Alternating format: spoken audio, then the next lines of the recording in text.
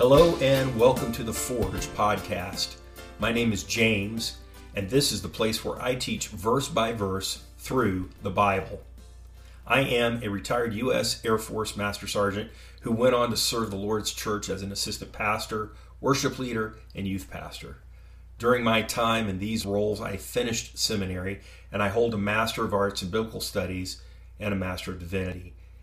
I have been involved in ministry in some form for over 25 years, and it is my hope that this podcast will be a blessing to you as I teach from God's Word, the Bible. Forge exists to serve those whom the Holy Spirit is calling into a relationship with God through His Son, Jesus Christ. This is done through biblical teaching so that individuals understand God's forgiveness, live in its reality, and overcome wounds caused by bondage to sin. I will always hold to the truth found in the Scriptures, and a summary of my doctrinal statement is worded perfectly in the 5 solas of the Reformation. I believe Christians experience gratefulness and renewed purpose as they are encouraged by the words of life which spring from the Bible. I pray that this podcast plays a role in God's ongoing work in your life.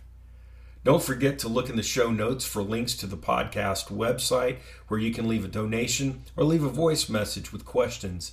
I will be collecting questions for a future Q&A podcast. Also, please leave a review on whatever platform you are using.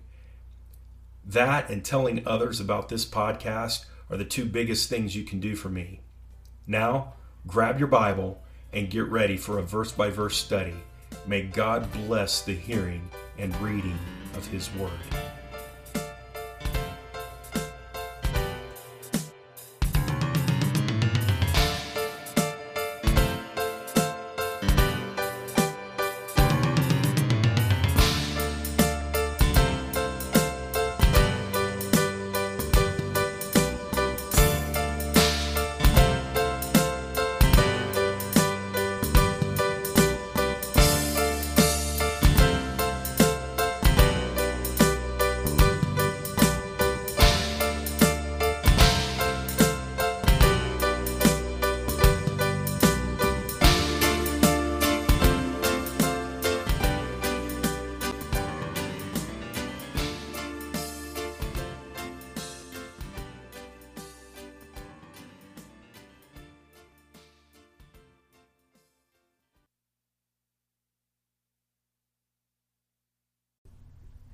Hello and welcome back to The Forge. This is the first episode of our second season, what we are calling our second season. And we are going to be in the book of Genesis. Genesis chapter 1, and we are going to cover the first 8 verses. That's verse 1 through 8 in the book of Genesis. I can promise you that in the future, we're going to take more than 8 verses at a time. But here at the beginning of the book of Genesis, wanted to take it kind of slow, wanted to just look at the first 8 verses, which will take us through the first 2 days of creation.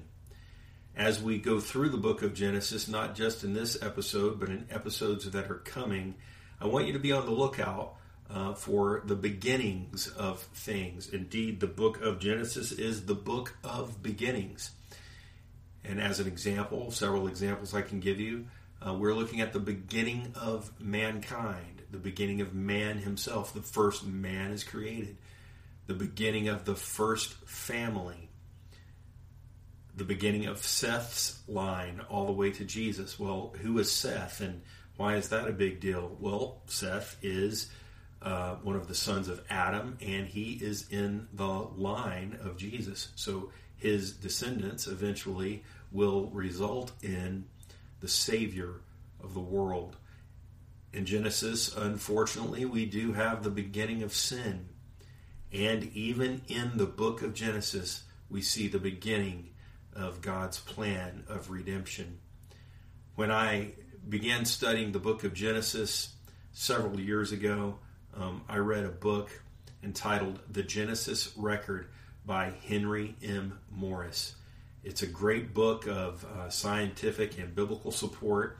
But not only that, it's just a good, solid commentary. Somewhat dated by today's standards, but still great recommend. I encourage you to get that. If you can find it, I'm sure you can. Probably find a cheap copy on Amazon or something like that, and read the Genesis record as you go through the book of Genesis verse by verse. And I just want to encourage you to open your mind as we read the book of Genesis. Everything that you think you may know, set it aside and just ask God to speak to you afresh and anew. Ask Him to show you things in His Word. Any skepticisms that you may have, I ask that you would not necessarily get rid of all those questions, but keep an open mind to what the Holy Spirit would lead you to. Anytime we start to talk about the beginning of things, we start to talk about creation, God, inevitably the question of evolution, different thoughts, different theories, different things always come to the surface whenever we're talking in the book of Genesis. So all I'm going to ask of my audience, whoever is listening to this, keep an open mind. Be willing to allow the Holy Spirit to speak to you through His Word. And I can promise you, anytime you approach God as a believer and you say, God, teach me, open my heart, open my mind, open my eyes, I want to read your Word, I want to understand you. Friends, I can assure you that the Holy Spirit will meet you there. He will meet you there, and He will illuminate the mind, the eyes, the ears of the believer. So with that being said, we're going to start Genesis chapter 1, verse 1 through verse 8. In the beginning, God created the heavens and the earth. The earth was without form and void, and darkness was on the face of the deep, and the Spirit of God was hovering over the face of the waters. Then God said, let there be light, and there was light. And God saw the light, that it was good. And God divided the light from the darkness. God called the light day, and the darkness He called night. So the evening and the morning were the first day. Then God said, let there be a firmament in the midst of the waters, and let it divide the waters from the waters. Thus God made the firmament, and divided the waters which were under the firmament from the waters which were above the firmament. And it was so. And God called the firmament heaven.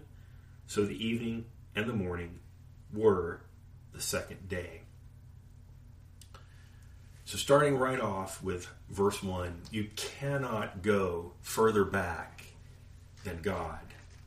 And what I mean by this is that God is the great first cause. And this will be a phrase that I'll use a lot as we talk about creation and the existence of God. There's a phrase in theological and philosophical circles which is used to describe how we can arrive at the conclusion that God is real. And this has to do with regression, that is, going backward. There's the idea of infinite regression and the idea of finite regression. And this comes from the idea that everything we know of in our human experience is acted upon by something else. This idea of things acting upon other things cannot go on forever into eternity past for all infinity. And thus, it indicates that at some point there had to be the prime mover, the one who initiated the movement. Now, of course, there are people that do believe in infinite regression, but it's simply not as reasonable as the idea that there had to be a great first cause or the idea of a prime mover. There had to be a start. There had to be, as I've already alluded to, that great original first cause. And the Bible tells us in Psalm chapter 14, verse 1, says, a fool has said in his heart, there is no God. The psalmist is simply pointing out there that if you just pause and think, there has to be a great first cause. You'll notice that in the first verse of the Bible, God makes no attempt to explain himself. He makes no attempt to explain his origins. And I have read this many times in my life, memorized the first verse of the Bible, in the beginning, God.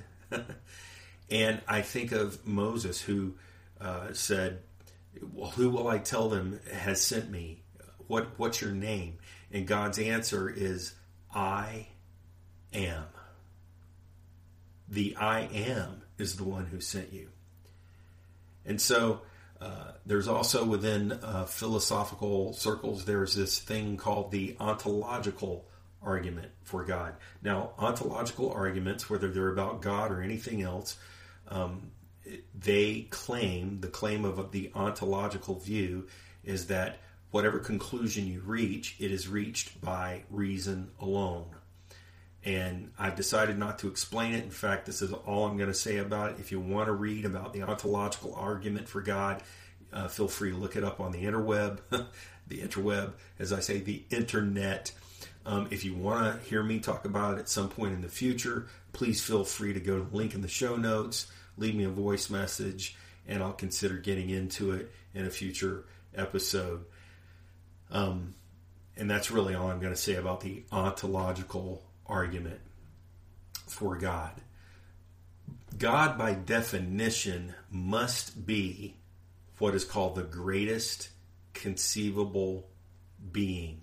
He must be the driving force. He must be that great first cause, the prime mover, the originator. And of course, as a believer in Christ, we believe that God is that great, eternal, self-existent being. So as we contemplate this very first verse of the entire Bible, I'm reminded of what the Bible tells us about the utter foolishness of men. I want to read a passage to you from Romans chapter 1. It's verse 22 through verse 25. And it says this: professing to be wise, they became fools and changed the glory of the incorruptible God into an image made like corruptible man, and birds, and four-footed animals, and creeping things. Therefore God also gave them up to uncleanliness in the lust of their hearts, to dishonor their bodies among themselves, who exchanged the truth of God for the lie, and worshipped and served the creature rather than the Creator, who is blessed forever. Amen. For this reason God gave them up to vile passions, for even their women exchanged the natural use for what is against nature. Likewise also the men, leaving the natural use of the woman, burned in their lust for one another, men with men, committing what is shameful, and receiving in themselves the penalty of their error, which was due. And even as they did not like to retain God in their knowledge, God gave them over to a debased mind to do those things which are not fitting, being filled with all unrighteousness, sexual immorality, wickedness, covetousness, maliciousness, full of envy, murder, strife, deceit, evil-mindedness. They are whisperers, backbiters, haters of God, violent, proud, boasters, inventors of evil things, disobedient to parents, undiscerning, untrustworthy, unloving, unforgiving, unmerciful, who, knowing the righteous judgment of God, that those who practice such things are deserving of death, not only do the same, but also approve of those who practice them. Those few verses there in the book of Romans are a sermon in and among themselves. But it's interesting to me that the more a culture rejects the absolute truth of God, the further down into chaos that culture goes. And you may be asking, well, what does this passage in Romans have to do with the first few verses of the book of the Bible? Well, I see this passage in Romans as not only a connection between false worship and sexual perversion, but it's a connection between refusing to retain God in our knowledge and literally worshiping the creation. And in Rome, which would be the setting for the book of Romans, that's why it's entitled Romans, it's sent to the church in Rome. As it was in ancient Rome, it was also the case in all the ancient cultures going all the way back to man's fall. They did indeed worship idols. These idols would appear to be a cross between something that was both human and animal. It would have human and animal features, and we've all seen pictures and statues of these kinds of things. And so what Paul's pointing out here is that they are worshiping the creature rather than the creator. And I ask you, is this not the exact same thing that evolution does? One of the irritating things about evolution, for me personally, is that evolution is a religion masquerading as science. It is a religion masquerading as science. And let me explain what I mean by that. See, evolution has many problems that cannot be answered by science. It does not explain, to start with, the very first cause. See, true evolution has no place for a God of any kind, much less the God of the Bible. And the latest explanation that I actually heard for the origin of the Big Bang is that the Big Bang came about when nothing became unstable.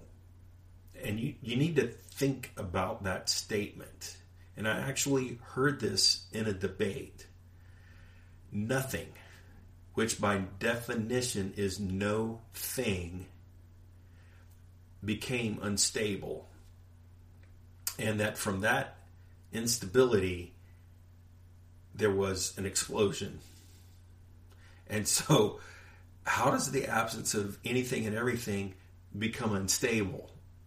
I don't know. But this kind of statement requires faith.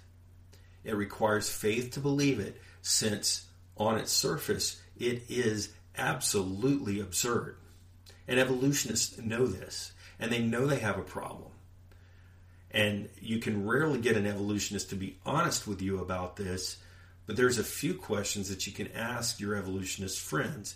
And I have done this with several people over time, many people probably, and don't be surprised when they get angry with you, especially if you hold them to the question and you don't let them budge away from the question.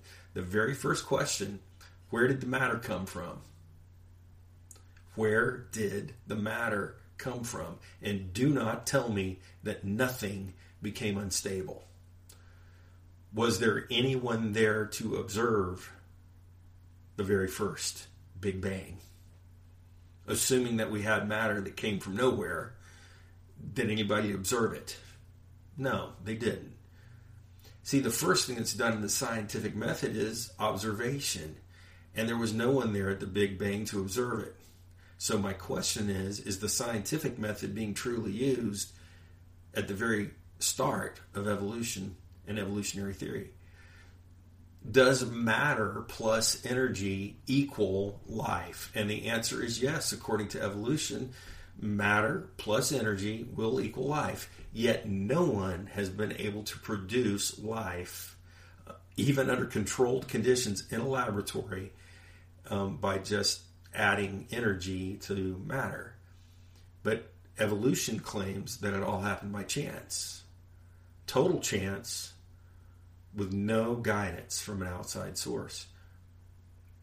So, another question, which I have seen in several discussions with, like I said, with several people I've known from an evolutionary point of view, there are no transitional forms in the fossil record, and this drives the true evolutionists crazy. Darwin thought that by now we would have surely have found some transitional forms. What is a transitional form?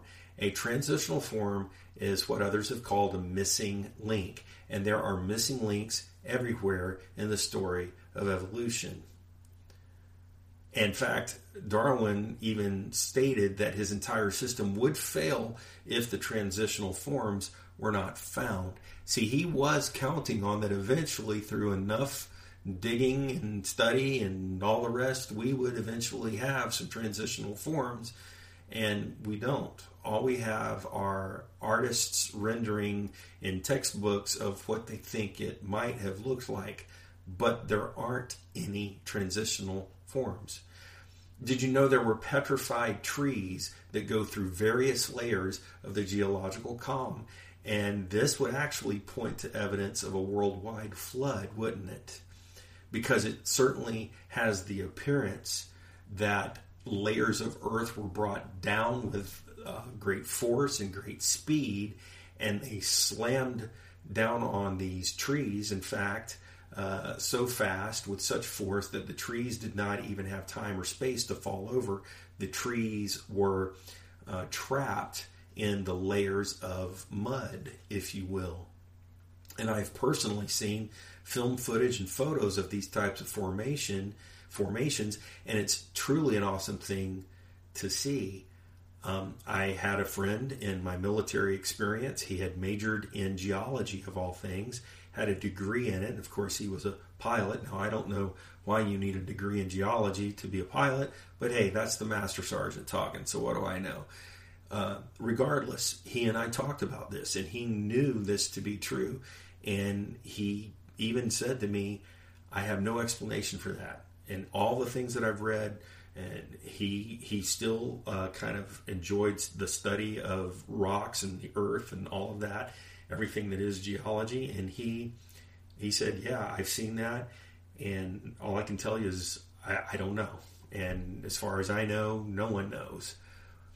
Well, if you believe the Bible, if you believe there was a great flood, which we haven't read about yet, then it provides an explanation that is reasonable for seeing trees through these layers of different formations. So evolution depends on what I call the "it just happened" statements. It just happened. There happened to be the specific and the correct chemical combinations that randomly were brought together. And remember, this has to happen with no outside force, ultimately to produce everything basically that we see around us today. And so why do we not observe any new creation taking place? To be clear, I'm not talking about variations within a species. I want an evolutionist to explain to me why, when we start out with a dog, for example, we always end up with a dog. Now, there's all kinds of dogs. There's variations, but you don't start out with a dog and end up with something else. And it's the same for everything in the entire animal kingdom. Look at the variation among elephants. But you still have an elephant. Look at the variation even among humans, which I would simply point out. This points to a creator who is extremely creative. And look at the diversity of his creation that he has made. We have humans of every shape and size and color, and look at all of our different facial features and just everything. Look at tall humans and short humans, and of course we have wide humans. Some are wider than others, but the point is that it's still a human being. It's still a human being. Whether you want to admit it or not, they're still humans. And so my only point with all of this is there is no new creation taking place. There's only variation within the same grouping. So the chances become so great when you start looking at these things that a reasonable person would have to say that these things are impossible, especially since nobody has ever observed them. And I'll keep coming back to that. No one's ever observed them. And you'll say, well, no one's ever observed what you're claiming about the Bible says either. Nobody observed that. Nobody was there when God created. True. I am going to get to that in the future, talk about it a little bit, but you're exactly right. Here is the huge difference. I am not claiming to be a scientist. I am not telling you that what I believe in my heart, what I know to be true from the study of God's Word, I'm not telling you that that is science. And that, my friends, that is the difference. You see, an evolutionist would rather say that life on this planet was seeded here by aliens, or perhaps amino acids on the backs of crystals. They were sparked to life when lightning hit, rather than admit that there is a creator who did it. And you may have heard of the famous atheist Richard Dawkins, and this is where he finds himself. It was amino acids on the backs of crystals when lightning hit it. I just think of that. And you still haven't explained where the crystals came from, where did the amino acids come from, and where did the lightning come from. And I even heard Dawkins say in an interview that he would be more inclined to believe that life was actually seeded here by aliens from another planet, but that even those aliens did not have a God, that it was just this infinite regression that we talked about earlier of aliens going around the universe over time, seeding life everywhere. And I want you to think about that. This isn't science fiction that we're talking about here, okay? This is what people are actually willing to believe rather than to believe the simple truth that a creator did it. Why does man resist the idea of a creator exactly the way God reveals himself in Scripture? Why? Because if there's a creator, it means he gets to make the rules. And this means that I might be guilty of breaking his rules. It means that you might be guilty of breaking his rules. And if that's the case, then we've got to find out which creator is the true God, because the world offers us many gods that we can choose from. We got to find the true God. We have to admit our failure, and we have to seek his forgiveness. And friends, mankind does not want to do that. See, the evolutionists are afraid of this line of thinking because it points to Christianity as the one true religion. And honestly, I don't even like saying that Christianity is a religion, because Christianity is the truth. Now, you may not like that as you're listening to me right now. It's just too bad. Christianity is the truth, and it states that God made a way for us to get back to him, and we don't have to work for it. Christianity is the one belief system that says salvation is free. This is also one of the things that absolutely isolates Christianity from the entire rest of the world, all the worldviews, all the false religions, because they all teach that salvation can be earned. As I've said in a previous podcast, give me the moral code. Give me a checklist so I can check it off and say all the good things that I have done. And Christianity says your checklist isn't going to matter. Christianity says salvation is a free gift. You must humble yourself and come to Christ. And evolution is truly nothing more than a very elaborate, man-made religion that makes man the one who is in charge. You don't have to submit to God, because there is no God in evolution. There is no God in evolution. Creation shows that there is design to everything around us. And the examples of this are once again, this is one of those things that I'm not going to get into here. I'm just going to scratch the surface.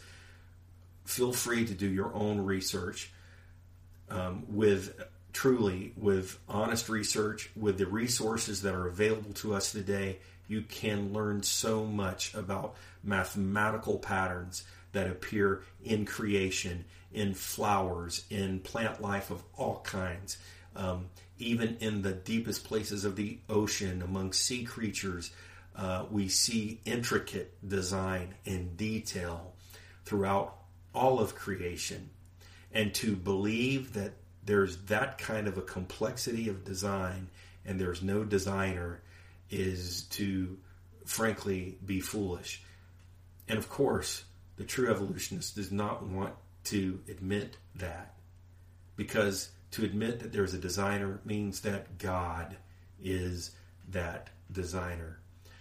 I would like to recommend three very impressive documentaries. The first one I want to talk to you about is a documentary called The Privileged Planet.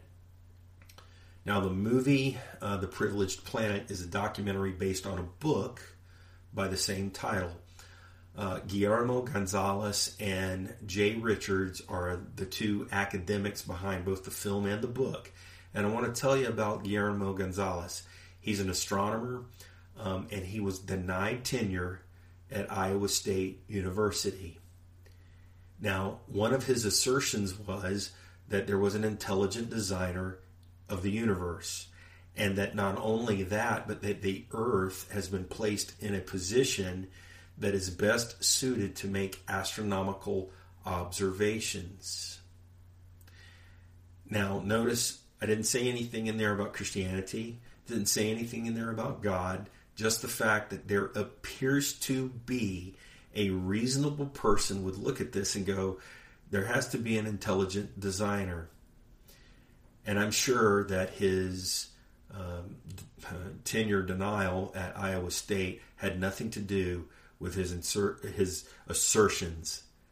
Probably not. I'm sure it's just coincidence that he was claiming that there's facts that point to an intelligent designer. It's probably just, a coincidence that his tenure was denied. Along those same lines, thinking about people losing their tenure or being denied tenure, however you want, whatever terminology you want to use, there's a second film, Expelled, No Intelligence Allowed. And just out of curiosity, I looked up Expelled on Wikipedia. I was just curious what the Wikipedia would say, what would be out there in the world of information, the internet age. What would they say about this movie, Expelled, No Intelligence Allowed? This movie is actually labeled as propaganda.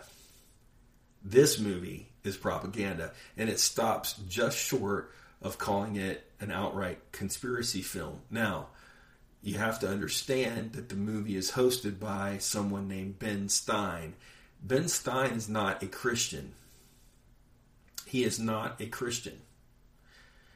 It's my understanding that Ben Stein is from Jewish heritage, but all he was simply pointing out here is that those people like Guillermo Gonzalez and Jay Richards, who have just simply raised the question, hey, look, it looks like there's intelligent design here, they have been shut down. They have been shouted down. They have been blackballed, and they have been removed from the world of academia. And why is this important? Well, it's important because in the university, in the world of academia, you should welcome all ideas, reason together, and come to reasonable conclusions. And that's hard to do whenever one view is completely shut down. And again, I would just point out that Ben Stein isn't coming at this from a Christian angle. And I don't want to give the whole movie away in case somebody listening to this, they might actually watch the movie. But Ben Stein makes a very interesting connection to Adolf Hitler, who honestly thought that he was doing a good thing by following evolutionary principles to get rid of who? To get rid of Jewish people. So you can see why Wikipedia would call it propaganda and possibly even a conspiracy nut kind of film.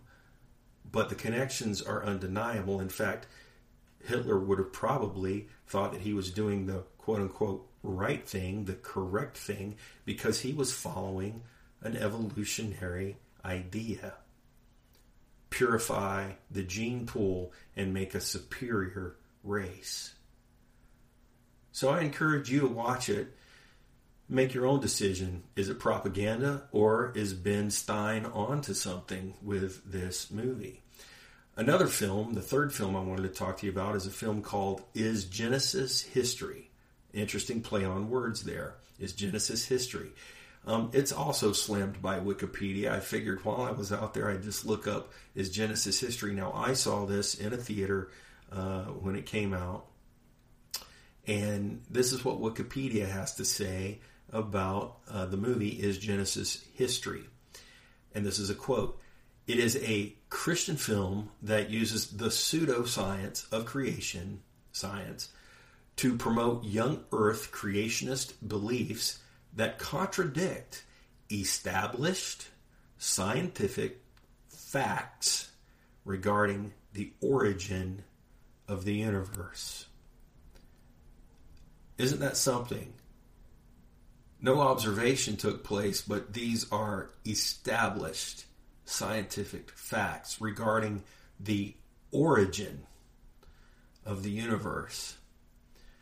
You see, these types of comments ignore the fact that even textbooks have changed. Even their own textbooks have changed. They have evolved over time, if you will. It's because the timeline has to be constantly moved back to account for more unseen changes. Remember, we have no transitional forms. So older textbooks will say 2 billion years on a given subject, for example, and then the next edition comes out and it's just a subtle change, but this one says 6 billion years. Well, which was it? Was it 2 billion or 6 billion? That's 4 billion years difference. And then you read the later edition, same topic, same subject, and it's been changed to 10 billion years. And I have seen this even in the short time that I've been alive from the textbooks that I use versus the textbooks of today. So why has the timeline been expanded? Because science discovers that things are actually more complex than they originally thought. So the timeline has got to be moved backward to allow for mutations that are supposed to move upward. Think about that. Mutations that move upward. Mutations, however, always move creation in a downward direction. There's not one single bit of evidence anywhere which shows that a mutation getting better over time is going to actually give you a new species or improve on what we already have. In fact, a mutation always makes things worse. That's why it is a mutation. It is the source of birth defects, deformities, missing components in the developmental process which lead to death or handicaps or other things. Show me a mutation that moves upward. There isn't any. And scientists know this. Medicine knows this. And then there's my personal favorite, irreducible complexity. The smaller things get, the more complex we find things are. Science can always ask the question, well, what is that component made from? What is its function within the cell? What is its function within the smaller component? And there are always things going on in our cells, even right now. And listen, I am thankful for medicine. I am thankful for science. I am thankful for men and women who've dedicated their life to the study of these things. But there are things going on in our cells that even right now, scientists don't know what they are doing, what the components are. I'm not talking about the scientists. I'm talking about the mechanisms within the cell. And the idea that things start out simple and they gradually gain complexity, it's just simply not supported by science. In fact, what we're finding, the deeper we dig, the smaller we go, the more complex things seem to be. And science actually shows us that there really is no such thing as a simple cell. We've discovered that cells are extremely complex. And this is a problem for the evolutionary idea, because the original idea was that cells would be simple in composition. And it's a problem because it's not what we have observed. See, the fact is that complexity within the cell does not necessarily equal a higher life form. And that's a problem for evolutionists. I will finish this portion by talking about the universe. Even the evolutionists admit that the universe has a finite amount of energy. There's a limit to the universe's energy, and this just simply points to a beginning. In other words, we are winding down, and that would imply that there was at some point in the past a winding up. So there had to be a beginning. As things begin to move forward in time, they slow down. It also has something to do with the second law of thermodynamics, that the quantity of available energy is decreasing. And this also means that the universe will eventually come to an end.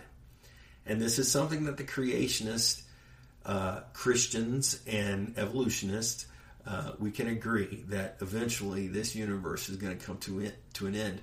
But the difference is that as Christians, I'm not claiming that my belief is a science. We state that there was a Big Bang, for example, but the source was God. And he created, this is a little fancy $50 lingo for you here, ex nihilo, meaning what? He created from nothing by the power of his word. The evolutionists will tell you that nothing became unstable. And I'm telling you that the God of the universe created from nothing by the power of his word.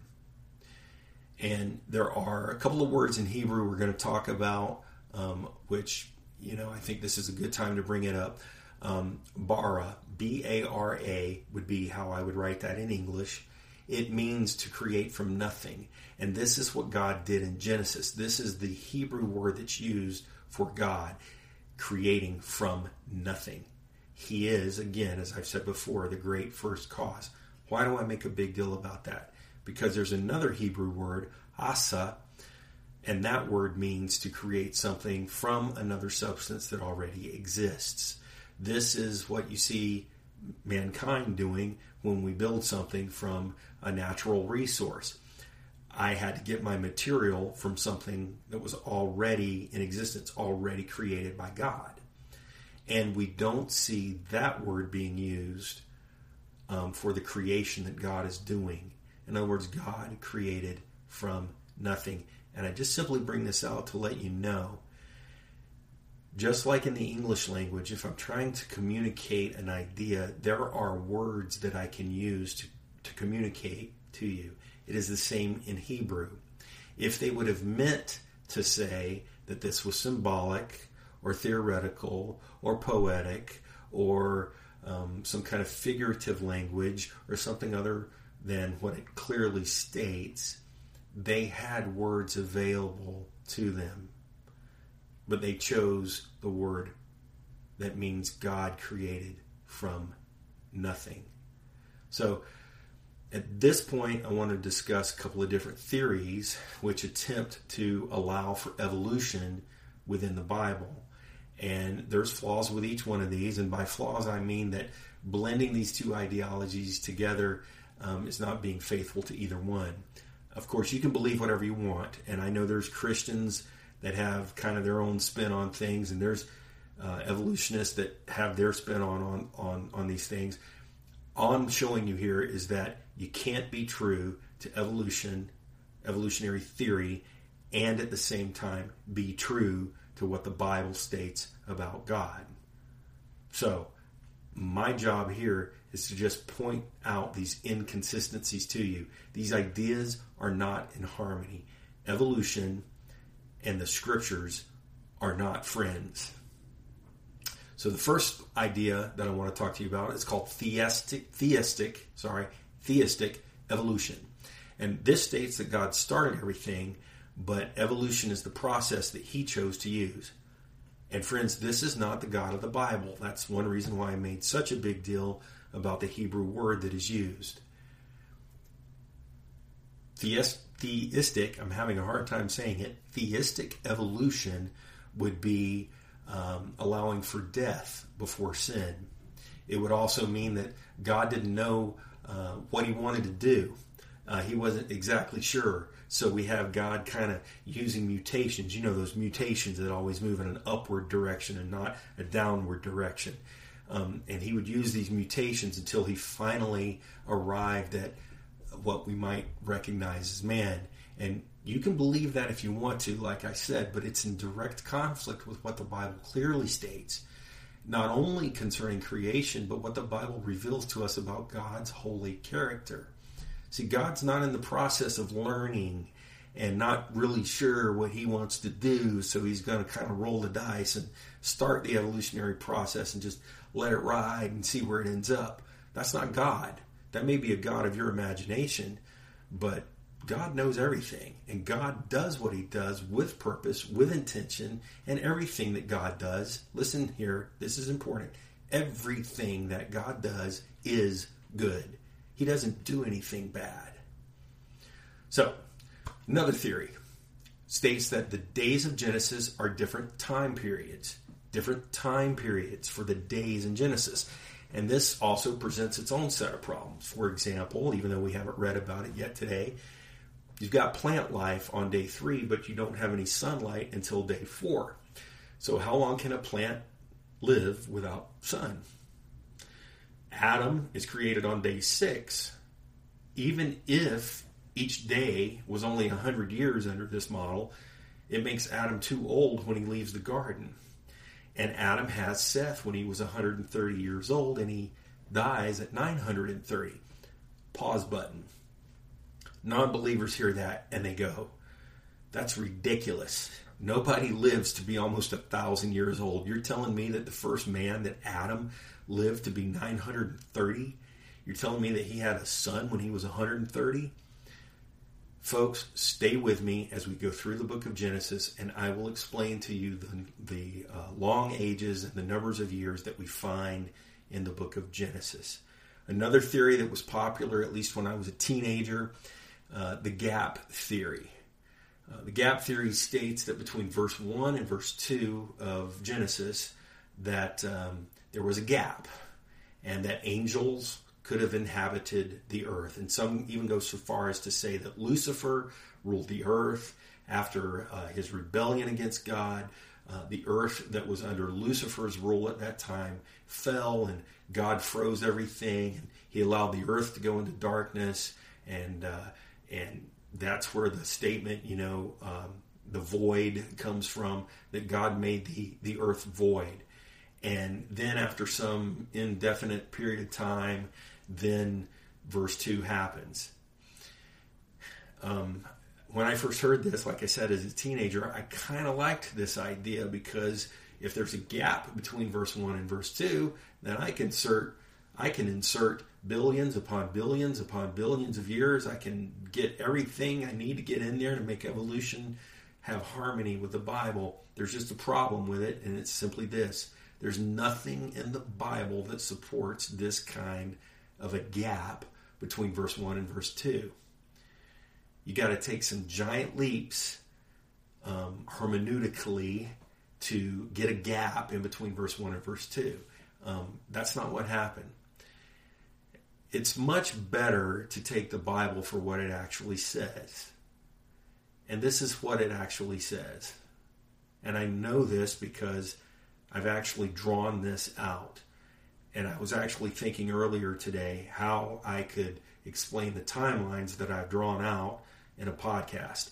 I may have to make a video for it and post that on my webpage, jamesreedsforge.com. But basically what you end up with is that all of this happened about 6,000 years ago. Now, there could be more time, but at any rate, it wasn't billions upon billions upon billions of years. The idea of a younger Earth, about 6,000 years, maybe as much as 10,000 years, it supports the idea of Noah's flood.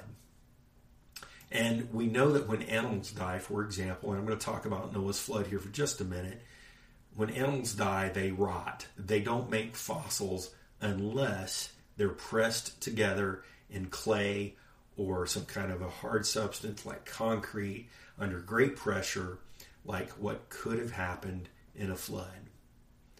Human footprints, fossils of human footprints, have been found with dinosaur footprints, which shows that they were alive at the same time and walking or running through mud together, side by side? I don't know. Question. Maybe as it was raining during the flood and animals and humans were running for their life. See, evidence shows that animals were thrown together and they died together and they were pressed together. That's what you see when you look at a fossil. There could have been a flood, is all I'm saying, exactly the way the Bible says that it happened. And so remember, people love to talk about the age of the earth and the age of rocks and the age of the universe. I don't have a problem with any of that. Adam was a full-grown man on day one. He wasn't a one-day-old little tiny infant baby. So when Adam was 1 year old, he was a fully grown, fully developed man. So it's entirely possible that God would create all things with what we might call an age-dating factor. The trees in the garden were large trees in the Garden of Eden. They weren't saplings. And it's much better to just let the Bible stand on what it says about creation rather than try to marry it up with some kind of a humanistic evolutionary point of view. The two ideas are opposite, and they cannot be put together without causing compromise to the truth of the Word of God, or frankly, compromise within the evolutionary viewpoint. So let's look at verse 3. I want to talk about verse 3. Light is created. And here is that word, asa. That Hebrew word, asa, is used for light, when God created light. So it raises the question, to be consistent here now, did God create light from something which was already there? It could be. We're not really even sure today what light is. We know its properties. We see the effects of light. But without something to reflect it or to absorb it, we would not even know that light was there. And the Bible says that God is light and that in him is no darkness at all. We know that Moses' face was shining so bright that he had to wear a veil after being near the Lord, and he didn't even look upon the Lord face to face. And so there's many references throughout Scripture to the light of heaven, angels of light, the seraphim, the cherubim, all these ideas of flaming fire. So it's just interesting to contemplate that a different Hebrew word is used when it says that God created light.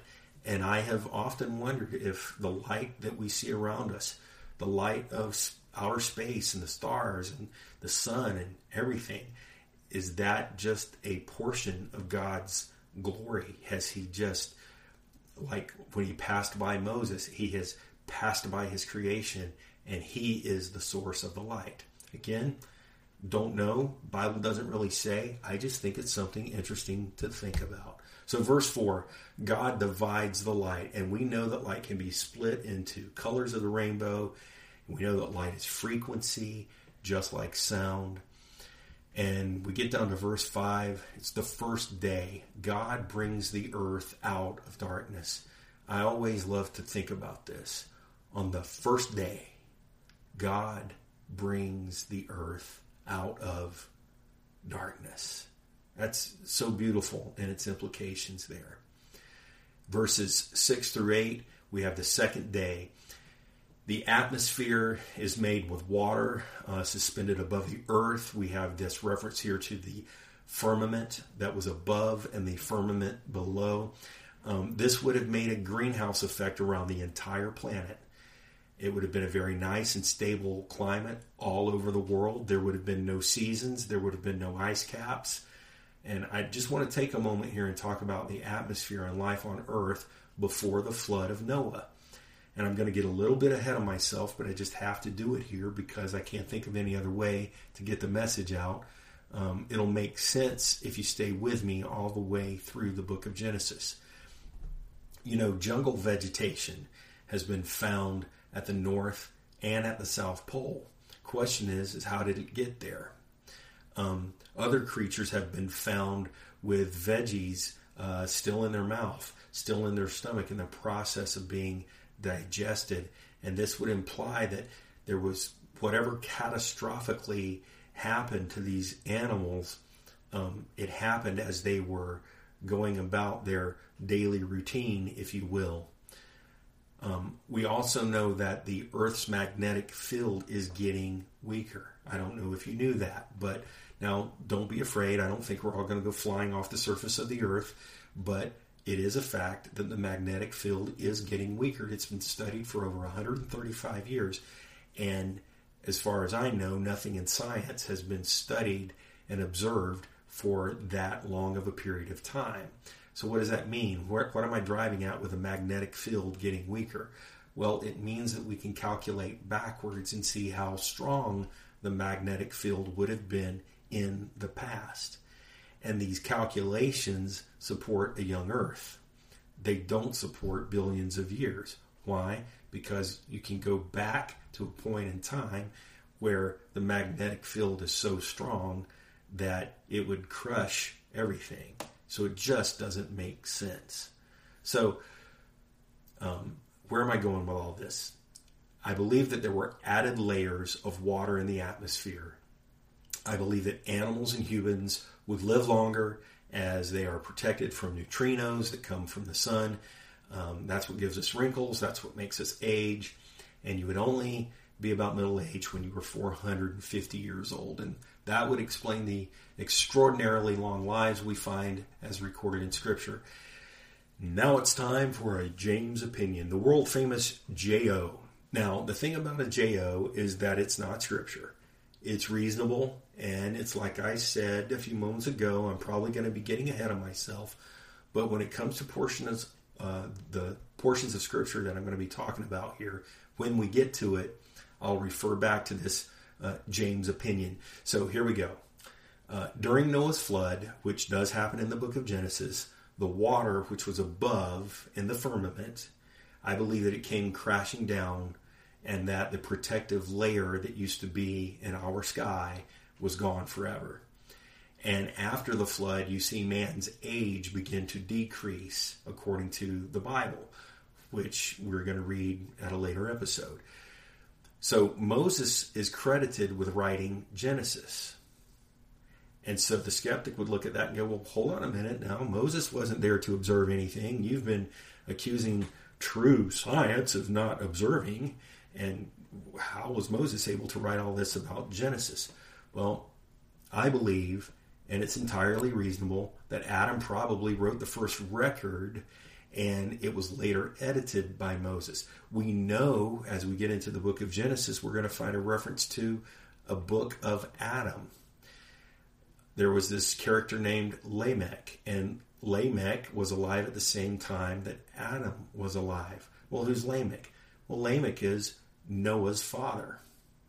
So Lamech could have gotten the original copy of all records from Adam directly. Lamech then gives the records to Noah.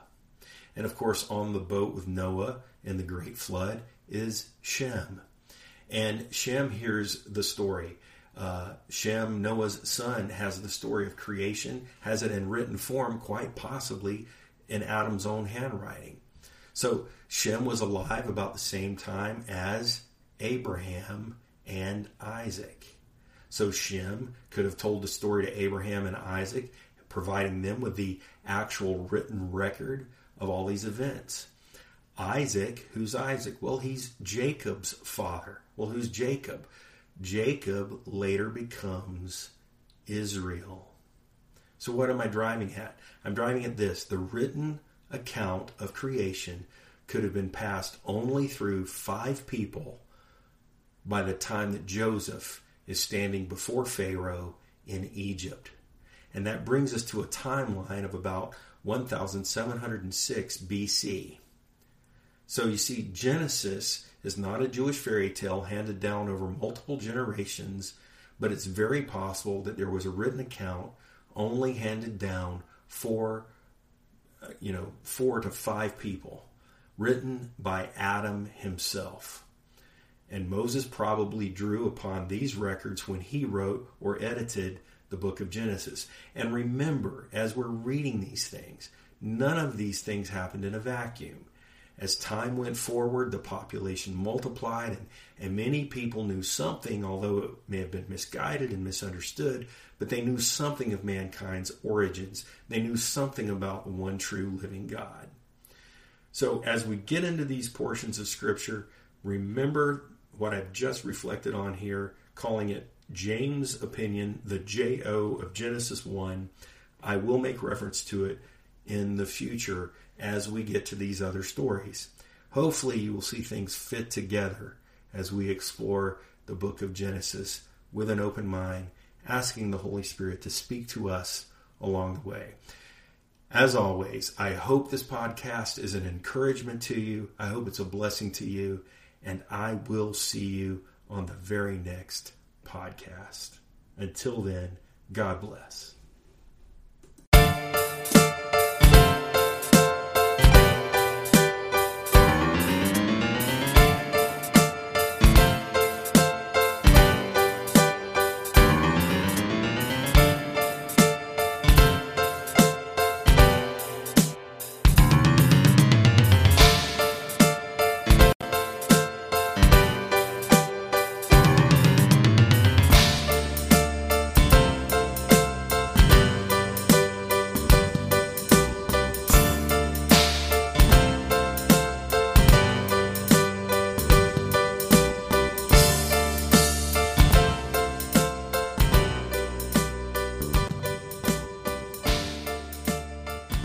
Thank you again for listening to James Reads Forge podcast. And don't forget to leave a review with comments. Let me hear from you. Leave a voice message through the link. I hope and pray that you find ways to apply the truths of God's Word in daily living. Remember, dear Christian, you are forgiven.